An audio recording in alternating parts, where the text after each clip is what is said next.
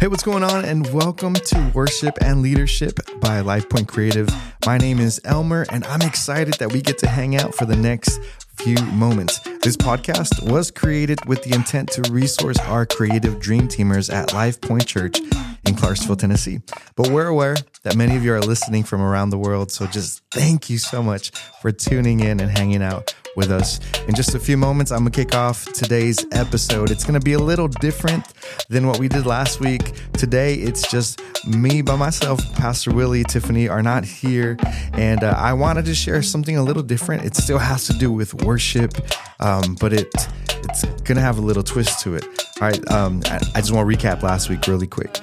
On our previous episode, we were able to discuss the priesthood according to the Old Testament and how it pertains to us as believers after the cross and resurrection of Christ. In 1 Peter 2:9, the Apostle Peter makes a statement to the Jewish believers, reminding them that they are a royal priesthood, a holy nation. And it's easy to argue that such a title was specifically given just to the Jewish believers. Yet John later writes to the churches explaining that we, the church, are a kingdom of priests. And that's in Revelation 1. The four living creatures also echo this in Revelation 5 as they're singing that God had redeemed people from every tribe and tongue and nation, and that this ethnically diverse multitude is a kingdom of priests, similar to the royal priesthood concept that Peter references. So we are priests. And when I say we are priests, I'm not addressing those of us that claim to be like worship leaders and, I'm on the worship team type thing.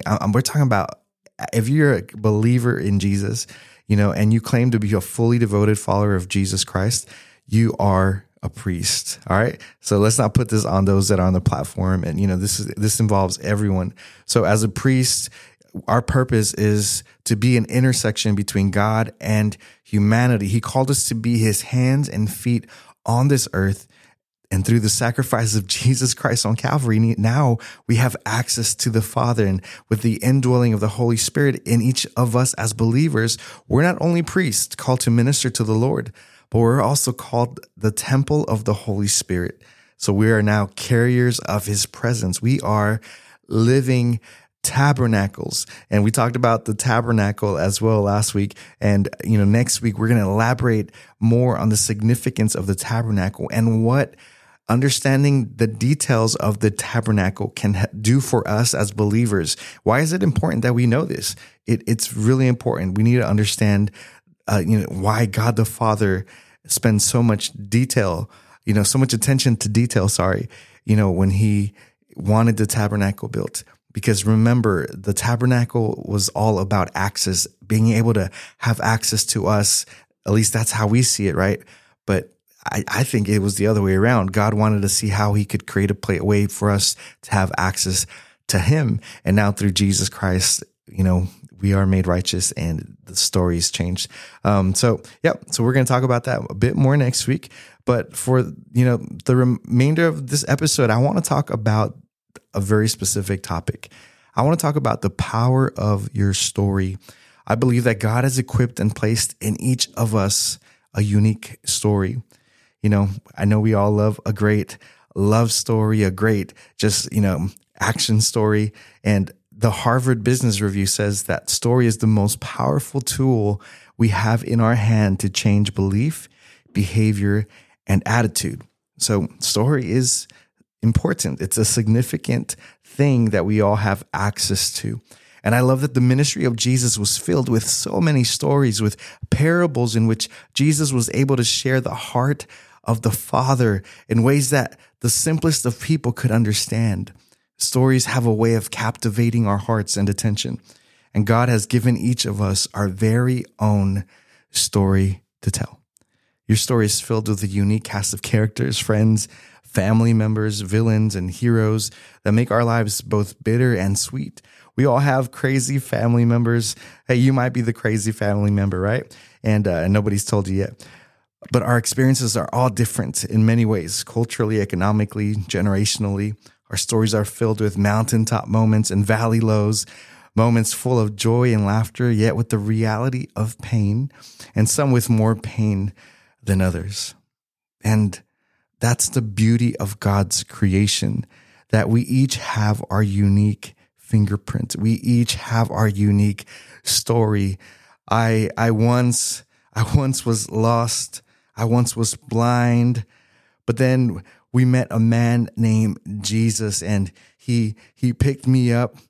Okay. He picked me up and he turned me around and he set my feet on solid ground. Come on, somebody. Pastor Willie's not here, so I'm having church by myself. He turned our mourning into dancing, our shame into praise, our sorrow into joy. And that's a good reason to praise him. Amen. God is good. We all got a reason to thank him. He's turned our life around. And Jesus, he comes into our story. Hope entered the pages of our story, and our story is powerful. Your story is powerful. Your God-given story has the ability to change not just your life, but the life of others, of those present, and listen to this, and those to come. For years, I struggled with accepting the fact that God had given me my story, because I thought it wasn't exciting enough. I grew up in church, and by the grace of God, I never got into drugs or drinking, never got mixed up with the wrong crowd. My life has not been perfect in any means, and I mentioned this in a sermon last year. I said that I don't have that crazy transformational life story, and I didn't go from pimp to pastor, from hustling on the streets to hustling for Jesus. That's not me. And my story might not have seemed exciting to me, or doesn't seem exciting to me at times, but if it points my children to Jesus, if it's pointing my sons, both my boys and my daughter, to Jesus, it's more than enough. If it's leading others to Christ, it's more than enough. And at times we're our own very worst critics, and we look at social media and we look at the people around us that we have in community, and it's easy to get caught up into their stories and almost feel like, man, my story is not as exciting. But yet, if you're able to look back to your journey in life and the many things that God has kept you from, and his faithfulness and his goodness, and where he's brought you from, and where you're at now and where you're going, God is good, and your story is powerful. Can I get an amen? Hey, this Sunday, I had the privilege of sharing a story with our church during our moment of worship. It was a testimony regarding our oldest son, Jordan. It was pretty impactful for many people, but at the same time, I knew that it would be a conflicting testimony for others. And this is what I shared for those of you that were not here, in the building during worship at LifePoint. I shared the story of how my wife and we were serving at an event, a church event, when we were in Texas. This is about 2010. And we went to go pick up Jordan. He was 1.5 at the time. And we went to pick him up at my mother-in-law's, and we pull up to the apartment complex. And as we're pulling up, our nephews are sitting outside on the curb, and they're crying. And one of them, we call him Kiddo. And we're like, "Hey, Kiddo, what's wrong?" And he says, "Jordan's dead. Jordan's dead." And so we parked the car right away, and we just run, as fast as we can into the apartment. But as we're making our way up the stairs, my father-in-law comes and grabs my wife, Lori, and he tells her, "I'm so sorry, Mia. I'm so sorry." And they fall to the ground and they're crying, and she begins to cry out. And, and I just continue up the stairs. I run into the living room, and I see Jordan, 1.5, just his little body, just pale, lips blue. He was not breathing. My sister-in-law was on the phone with 911, and for a while, and later we found out it was a little bit over 5 minutes, and that he was unconscious and not breathing. And I had to calm my mother-in-law down, and I proceeded to do the only thing I knew to do. I put my hand on Jordan's tummy, and I spoke to my son, and I said, "Wake up, buddy, wake up." And immediately he gasped for air. He just gasped you just hear it in his lungs, and he jumps up from the ground, and he looks at me, and he just says, "Dada, dada, daddy." And then he gives me the biggest hug that I will never forget. In that very moment, God breathed life back into our son. He was once lifeless, and now he was full of life. God was faithful, and he continues to be faithful. That story was inspiring for many, revealing the manifest power of our God that heals and does miracles. While for others it was difficult, because it was a reminder that even though God heals and can bring life back into a lifeless body, it doesn't always go the way that we want it to. I met several people after the service that were grateful for the shared testimony, yet at the same time, they were confronted with the reality that when they believed with all their hearts and soul that their loved one, a child, a mother, a father, or a friend, when they were believing for a miracle for them, that they did not receive the same miracle that we saw with my son. Why is that the case? I will never know. We will never know. And I don't want to get over spiritual either and just drop God has a purpose for my son. I do believe God has a purpose for my son. And I believe God has a purpose and a plan for all of us. And so I can't answer that. I can't. And it's hard because a lot of our friends have gone through that and have experienced that, where they've lost somebody or they've lost a career or lost their dreams, something that they've invested themselves into.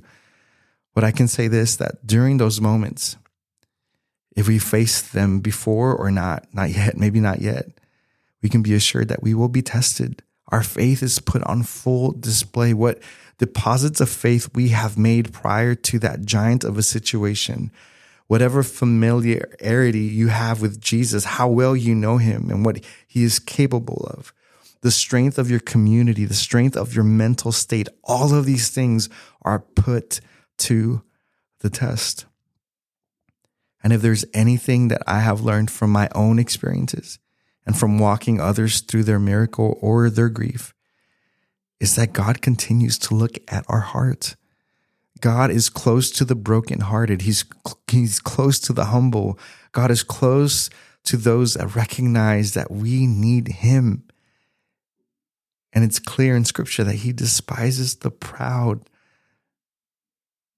I think of Abraham and Isaac and how God asked Abraham to surrender his one and only son, to bring his son Isaac as a sacrifice to God. The very promise that God made Abraham was the very thing God was asking for in return.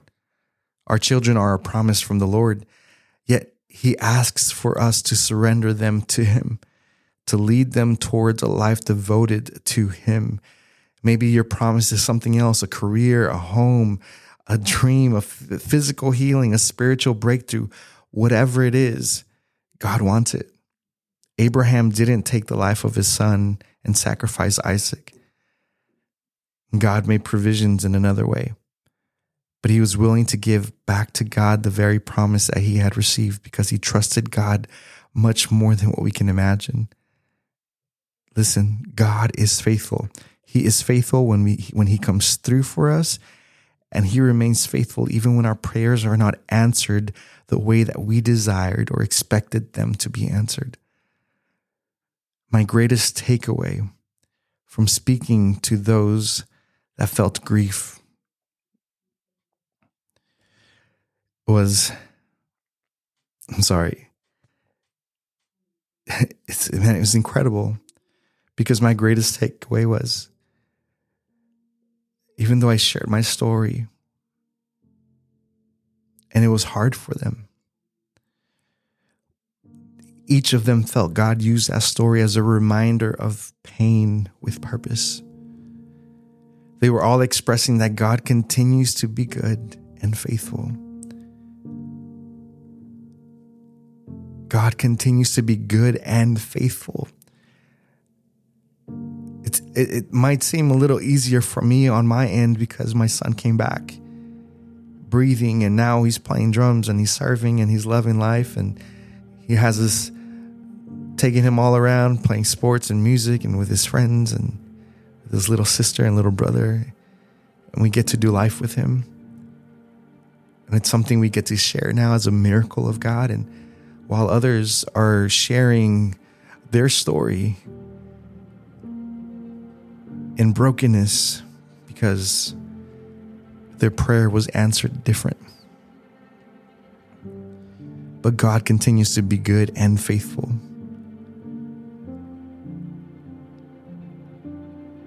In spite of losing a loved one, in spite of losing it all, they can still say God is good and God is faithful. Listen, that's worship. When we're broken and helpless, yet we can turn to God the Father and tell him, here I am, broken, contrite, with nowhere else to turn. But here I am, take all of me, all my joys, my victories, my defeats, my losses, my grief, take it all. Won't you take some time this week and spend time with the Lord and just say that in your prayer. Tell the Lord, here I am, take all of me. Father, I pray right now for those that are listening in right now. I pray your Holy Spirit comfort them. Pray your Holy Spirit be their peace. I thank you, God, that you have given us Jesus, that we have hope for tomorrow, that we have hope for a future, that we may walk in your grace, walk in your righteousness, Lord. And I pray, God, that we can take our story and take our testimonies and allow others to see you like Pastor Willie preached on Sunday, that we can shine your light for all to see. In the mighty name of Jesus, we pray. And everyone said, amen. Hey, thanks for joining me on this podcast. Praying for you, praying you're encouraged. If you have any questions, you can email us you can go to our website at lifepointchurch.tv. You can follow us on Instagram at LifePointChurch or our social media for creatives at LifePointCreative. Anything we can do for you, we're here to serve y'all. I love you guys. And next week, we'll be talking about the tabernacle. Love you guys.